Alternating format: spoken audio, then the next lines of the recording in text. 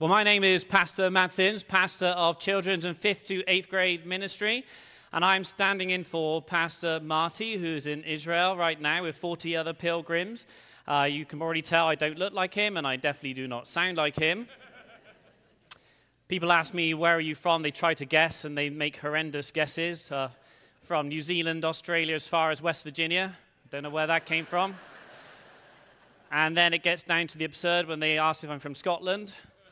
And I say, have you not seen Braveheart? Come on, what's going on? I'm from England originally.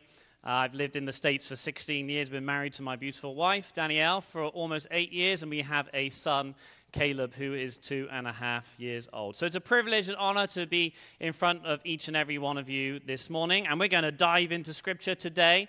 And so if you'd like to open your Bibles, if you have them, we're going to be looking at Mark 4, 35 to 41. We're going to see Jesus calming the storm. And so before I begin, I'm going to share with you a little story about the birth of my son, Caleb, who came into this world very unexpectedly, like a storm arising from nowhere. And so my son was due to be born at the end of December. And so I was at another church, my last church, where I was working. And this was during the pandemic. And so it's about 6 months before he's about to be born in October. I'm driving home from after teaching the kids outside in the parking lot because it's COVID. And so I get a phone call from my wife. My wife says, I think I'm going into labor. And I was like, no, you're not. No, it's October. It's the end of October. We got to the end of December. It's like 10 weeks ago. This can't happen. And she said, no, I think you need to take me to the hospital. So I was okay, I'll be a good husband. I'll take you in. We'll get you checked out. I'm sure it's just Braxton Hicks. And by the way, I got a Hebrew paper tonight, so I got to get that in as well. So anyway, we get in the car and we're driving there, and I'm thinking everything's going to be fine. So we get to the hospital, and she's walking in and she's bending over. I'm like, oh, okay, that's some serious Braxton Hicks right there. So we walk into the hospital. Doctors are the same thing. They say, oh, it'll be fine. It's nothing. We'll get through this. We'll send you home. I was thinking I'll be home with a nice cup of tea and a crumpet by about 10 o'clock. It'll be all good. So we go in. She's in the bed, and nurse says, oh, everything's fine. So, yeah, everything will be okay. And so the doctor comes in.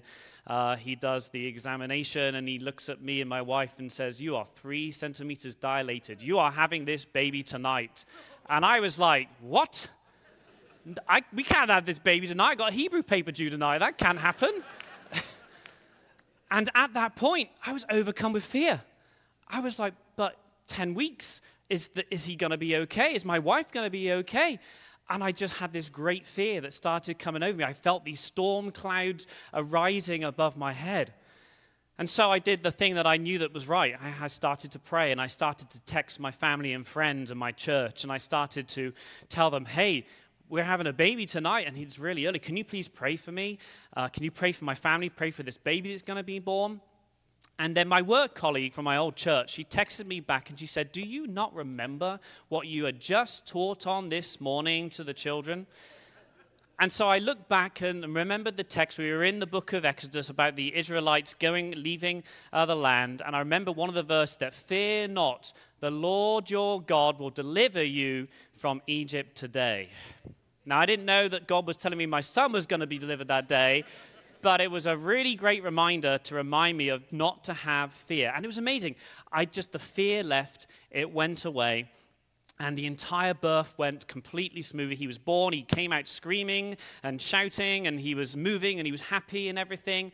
And so the first night, he stopped breathing twice. But after that, it was so evident and clear that all these prayers were coming in for this little boy. He was breathing the entire time he was in the NICU. He was in there for over 30 days. And even the nurses were amazed how fast he got out of the NICU because he was a preemie by 10 weeks.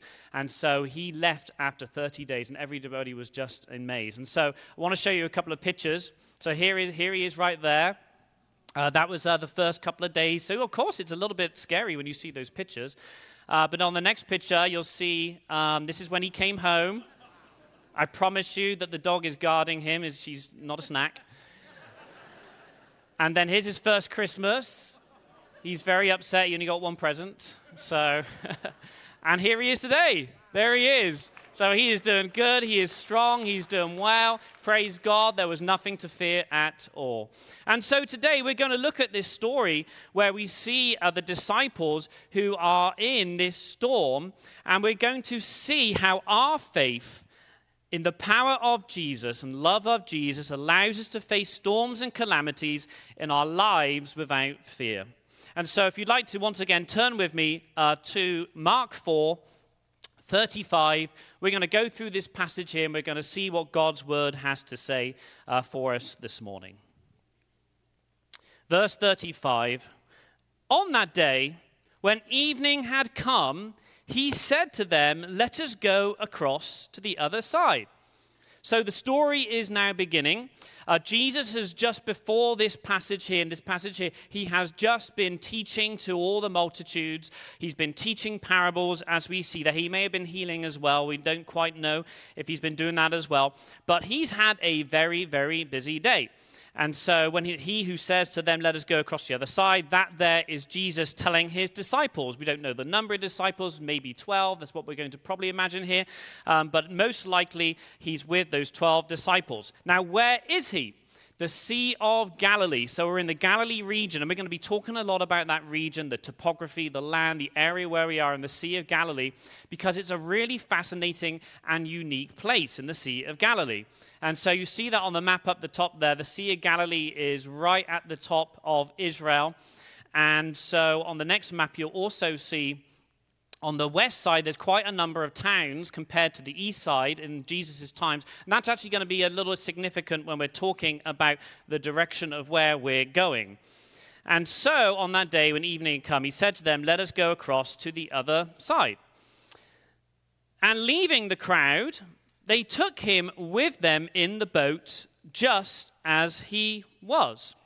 So we're pretty sure that the boat was probably crossing from west to east because of all of the towns on the west side. There are multitudes of crowd, and Christ is trying to remove himself because he has had a really long day. He's probably very, very exhausted.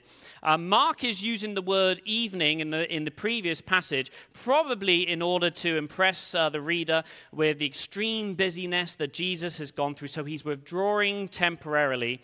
And so when it says just as he was, that's probably meaning that Christ was in his physical exhaustion. They're taking him as he was in the state that he was as they're entering into the boat with him.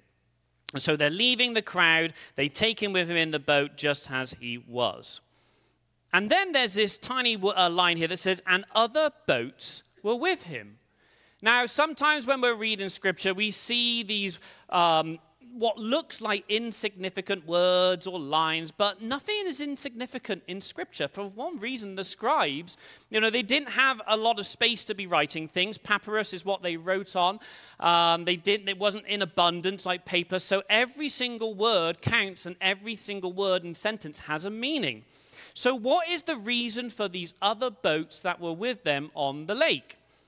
My personal view is that Mark was an incredible storyteller. If you read the book of Mark, you will notice that he's a really quick, fast storyteller, and he puts in detail, and it's a really, really exciting read.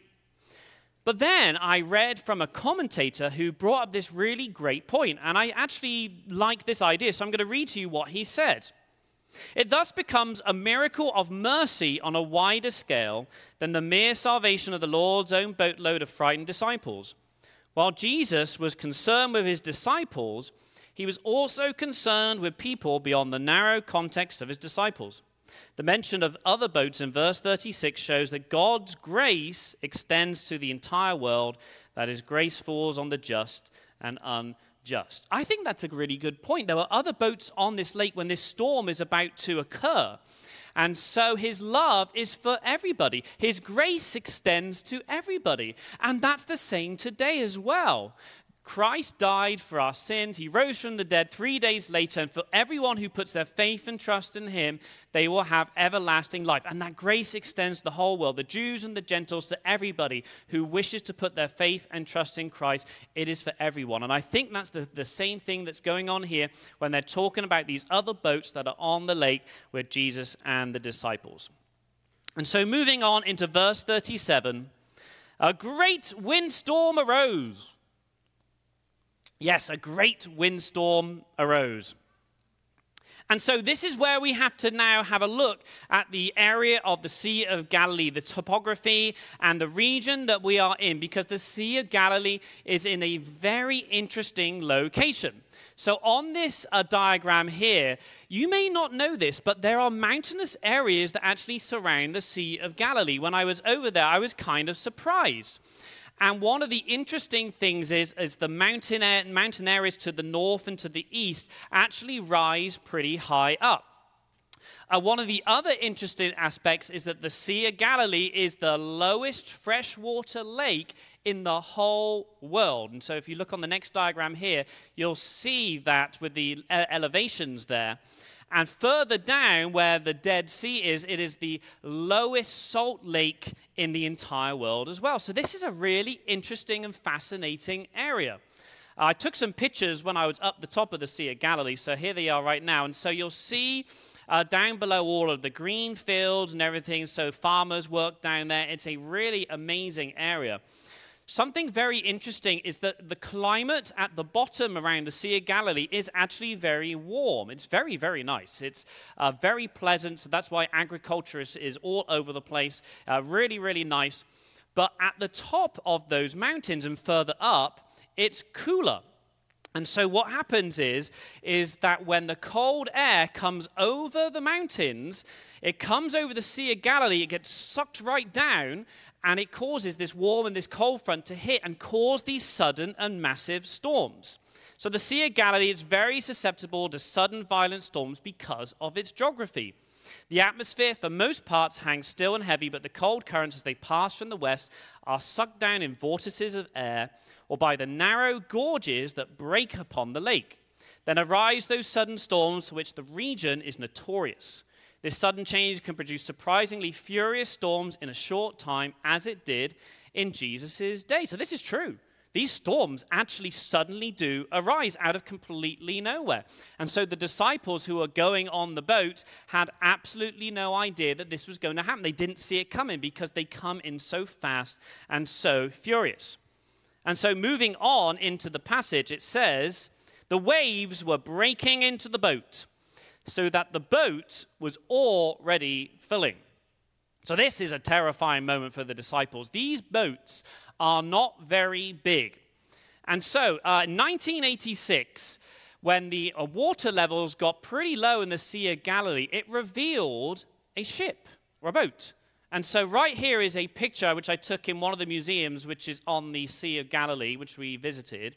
And so here is a boat they actually found, and they dated it to the 1st century.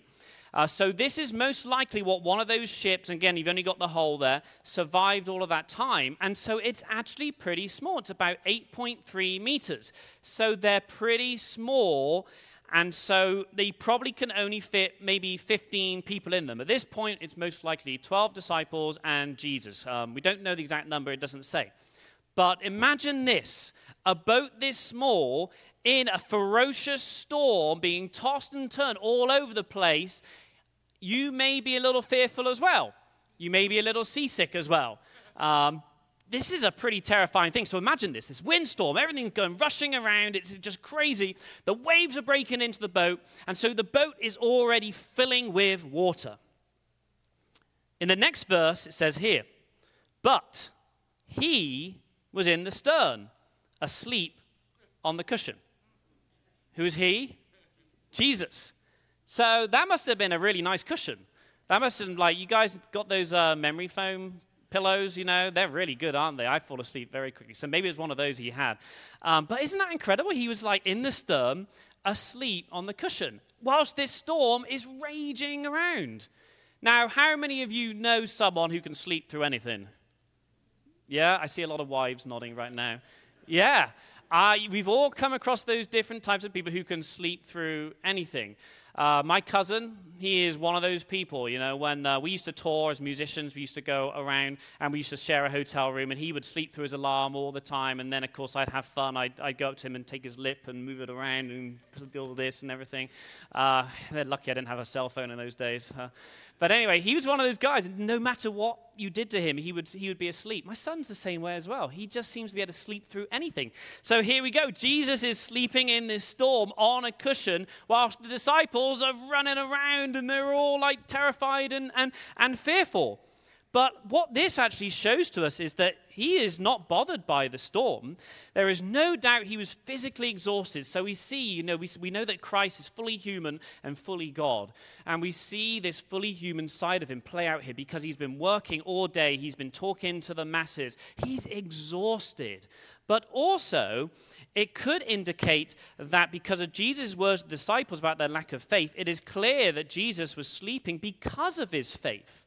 He was not worried about the storm, but was resting in God. And so the disciples, and they woke him and said to him, "Teacher, do you not care that we are perishing?"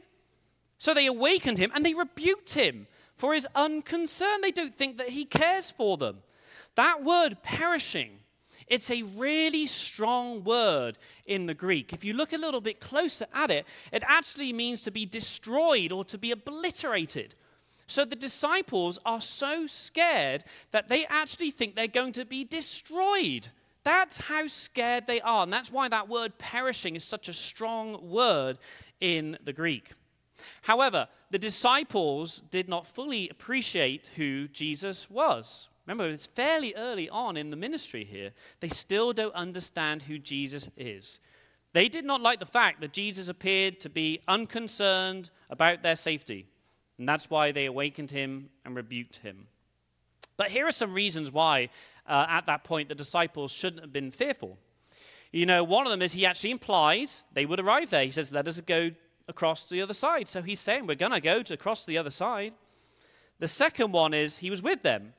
He was not going to die because he would not die before his time. He is the Messiah. But again, we understand that how many times does Christ tell disciples about his death and resurrection, and they still don't get it. So we can't, blame them entirely for that.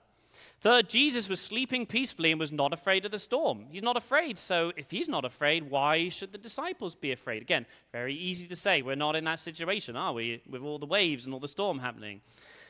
But fourth, he had demonstrated compassion for them and the multitudes many times. He was a loving, compassionate person, so why would he allow the disciples to perish? And so we have those reasons right there why they should not have been afraid. And so we come to our first point today in today's sermon, and we're talking about when storms arise in our life, these metaphorical storms. Our first point today is when storms arise in our lives, have faith in Jesus. When storms arise in our lives, have faith in Jesus. How many times are we afraid that God does not care for us? Are there times in our lives where we've been through, or maybe we're going through a storm where we don't think he's listening or we don't think he's there for us, that we haven't put our faith and our trust in Jesus in the way that we should? I think we're all guilty of that. I think there's always times where we are afraid and we just simply forget that we need to have faith in Jesus. Just like the disciples are in the story, they don't have faith in him. They don't understand who he is fully. But I think this is something that we need to be reminded of on a daily basis, that we are to have faith and trust in Jesus on a daily basis, especially when we're going through struggles and trials. That is one of the most important things that we have to do when we're struggling in those situations. And so moving on with the story. And he awoke. And so Jesus is going to wait because the disciples have awoken him. And he rebuked the wind. And he said to the sea, "Peace, be still." And the wind ceased. And there was a great calm. So Jesus, the creator of the universe, told the wind to stop. And it did. It stopped fully. And it's like he's rebuking the wind. He's telling it off. He's saying, you need to stop. And so something that's very interesting with these words, peace be still. In the Greek, it is an imperative.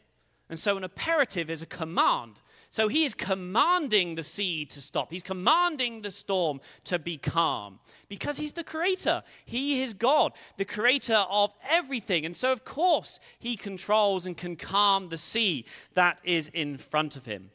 And so he commands it and it stops immediately. You see, the word cease, an aorist indicative, meaning that the action happened and did not continue to occur. So that word cease basically means it stopped immediately. It was done, it ceased, and there was calm right there. And so I think that's really amazing to see how the disciples are able to see this fully God side of Jesus right there, because he is the one who is able to control and calm the sea that is right in front of him. And so, the second point of today, when storms arise in our lives, Jesus has the power to calm them. He is in control. When storms arise in our lives, Jesus has the power to calm them. He is in control. That should give us great hope. Knowing that Christ is in control of all situations. God is in control. It just gives so much great hope. And we see this right here, how when this storm is arising and the disciples are so fearful and running around, Jesus has the ability to calm them. And he has the same thing he can do when we are going through struggles and storms are arising. He does the same thing with us when we go to him in prayer and we ask him for peace during these times when we might be struggling. He is the Messiah and he is in full control. And lastly, the last two verses as we conclude this story here, we're going to continue on. So Christ, he said to them, "Why are you so afraid? Have you still no faith?" He's asking them, where is your faith? Do you not know who I am? Do you still not understand that I am Christ the Messiah? So Jesus, he rebuked the disciples because of their lack of faith. He told them to go to the other side of the lake. Did they not believe that he had the power to see them safely across the water? And so Christ expresses disappointment that the disciples had not demonstrated more mature faith. No faith means no trust in him on this occasion. They still did not realize that Jesus was God, the one who controls nature. And so in this last verse it says here, "And they were filled with great fear and said to one another, 'Who then is this that even the wind and the sea obey him?'" And so they're still fearful of what's just happened, the entire situation. They were terrified. Those words literally mean they feared a great fear. That's a lot of fear, isn't it? Some translations, though, actually read the disciples were filled with awe. A moment before they had feared for their lives, and now they had been delivered by one who was stronger than the waves. I think that we may have an interesting point there, because the Greek words that Mark uses there, ephobeseson phobon, describe respectful awe that people feel in the presence of supernatural power. They had seen Jesus perform many healings and exorcisms, but this was a new revelation of the extent of his authority. Still, they did not understand who he really was, as is clear from their question. So it could be that they were just in awe. It could be like they're actually saying, "Who is this? That even the wind and the sea obey him." This is an incredible miracle what they're seeing. They're truly seeing who Jesus is at this point, that he controls nature. This is extraordinary. But they also could have been fearful of really who he was. And there was no need to be fearful because he was with them. And so the last point today is that when storms arise in our lives, do not be afraid. When storms arise in our lives, do not be afraid. Now, I know it's very easy because the disciples clearly didn't take that advice when they were in the boat. So it's difficult sometimes. We're human. We naturally want to be fearful and want to be afraid sometimes. But I think this story can really help us understand that we do not need to be afraid when we have put our faith and trust in Christ. In every single situation that we're in, there is no need to be afraid at all.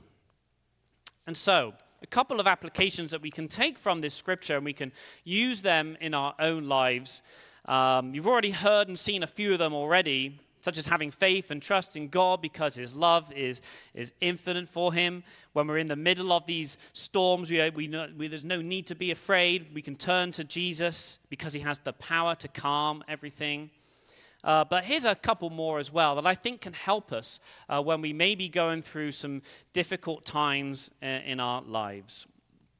And so when storms are arising in our lives, when we feel like we are in trouble, just take time to slow down. Be in prayer with God. Ask him to give you the peace that you need. You know, going back to the story of my son, that was something that I asked him to do. Instead of running around the delivery room and panicking and not knowing what to do like the disciples were doing on the boat, I immediately knew that I had to reach out and ask for prayer and pray to God himself. That's what helped me through that entire process. We were there for 30 days in the NICU, you know, always wondering, is he going to be okay? Is he going to make it? But slowing down and taking time to pray to God and being in his presence and asking for the peace that we as a family needed was incredible. And I think that's something we can do as well when we're in times of struggle, when things maybe not go in the way that we'd hoped them to be, or we're struggling with something. Just slow down, be in prayer with God, and ask him to give you the peace that you need. You know, another application which I think is very helpful here is that when storms are arising in your life, reach out to your church community. Our church community, this church right here, when you need strength. Speak to someone who is able to listen to you because you are not alone. As Christians, you are not alone. And just as Christ was in the boat, the disciples were not alone. Christ was with them in the boat the entire time. And Christ is with you as well when you're going through difficult times. But your church family is here to listen to you and to support you and pray with you. Just like I did when I was with my son. I was texting everybody I knew, my spiritual formation group, my seminary friends, my church family. And honestly, the nurses in the NICU, some were Christians, some were not. They were like, someone is praying for this little guy. How is he doing so well? It was so evident and so clear that we had such support as people delivered food to us and were praying with us, just assisting us. Your church family is here to help you and support you when you are going through times of struggles as well. Another thing to do is when storms are arising and you're feeling afraid, look back at your life and see how God has brought you through previous storms. We're all here today. I'm pretty sure all of us have been through difficult situations in the past, but look back and see what he has done for you, how he has blessed you, and how he has brought you through. I did a little bit of research on this, and there was a few studies out there, and one in particular said that the things that we are fearful and anxious about, 91% of the time actually never happen. Isn't that amazing? We worry and we're so anxious and fearful, yet those things, the majority of the time, actually don't ever happen. And the times that they do, it actually says that the outcome was better than expected. So why are we so fearful? Especially when we have Christ in our lives and we can look back and see how he has blessed us when we have been in times of difficulty. And finally, one thing I want us to be reminded of is that even when we're going through difficult times, let us continue to praise and thank God in times of trouble because he is there, he is not leaving you, and he's not forsaken you. He will never abandon you. And it reminds me of the times of the Psalms of Lament where David is in very, very difficult situations. Yet he is there, God is there, and he's calling out to God, even though he's saying, why is this happening, God? But at the end of those laments, he says, but I thank you and I love you and I know you are there for me. So even when you're going through difficult times, be reminded that Christ is with you and he is there for you and he will bring you out of these storms. And so, storms always end. Storms always end. Every storm that we've seen on this planet has ended. No storm has ever continued forever on this earth, and so shall your own storm end if you're going through one right now. And although the aftermath may be messy like storms produce, your church family is here to help you and support you. But most importantly, Jesus was with you the whole time, just like he was with the disciples in the boat. And he will be with you for eternity once you place your faith and trust in him. And so we're actually going to end with a time of worship before we leave today. And so use this time as we worship to thank God, to worship him for what he has done, or to be in contemplative prayer, or to ask God to help you and not be fearful. Maybe today you are going through a situation that is really difficult. I have no idea, but God knows and Christ is with you. And so as the praise team lead us in this last final song, just take time to reflect and thank God for who he is, but ask him to bring you through that storm, because he will, and that storm will end. And we want to be thankful to God and give that to him. Let us pray.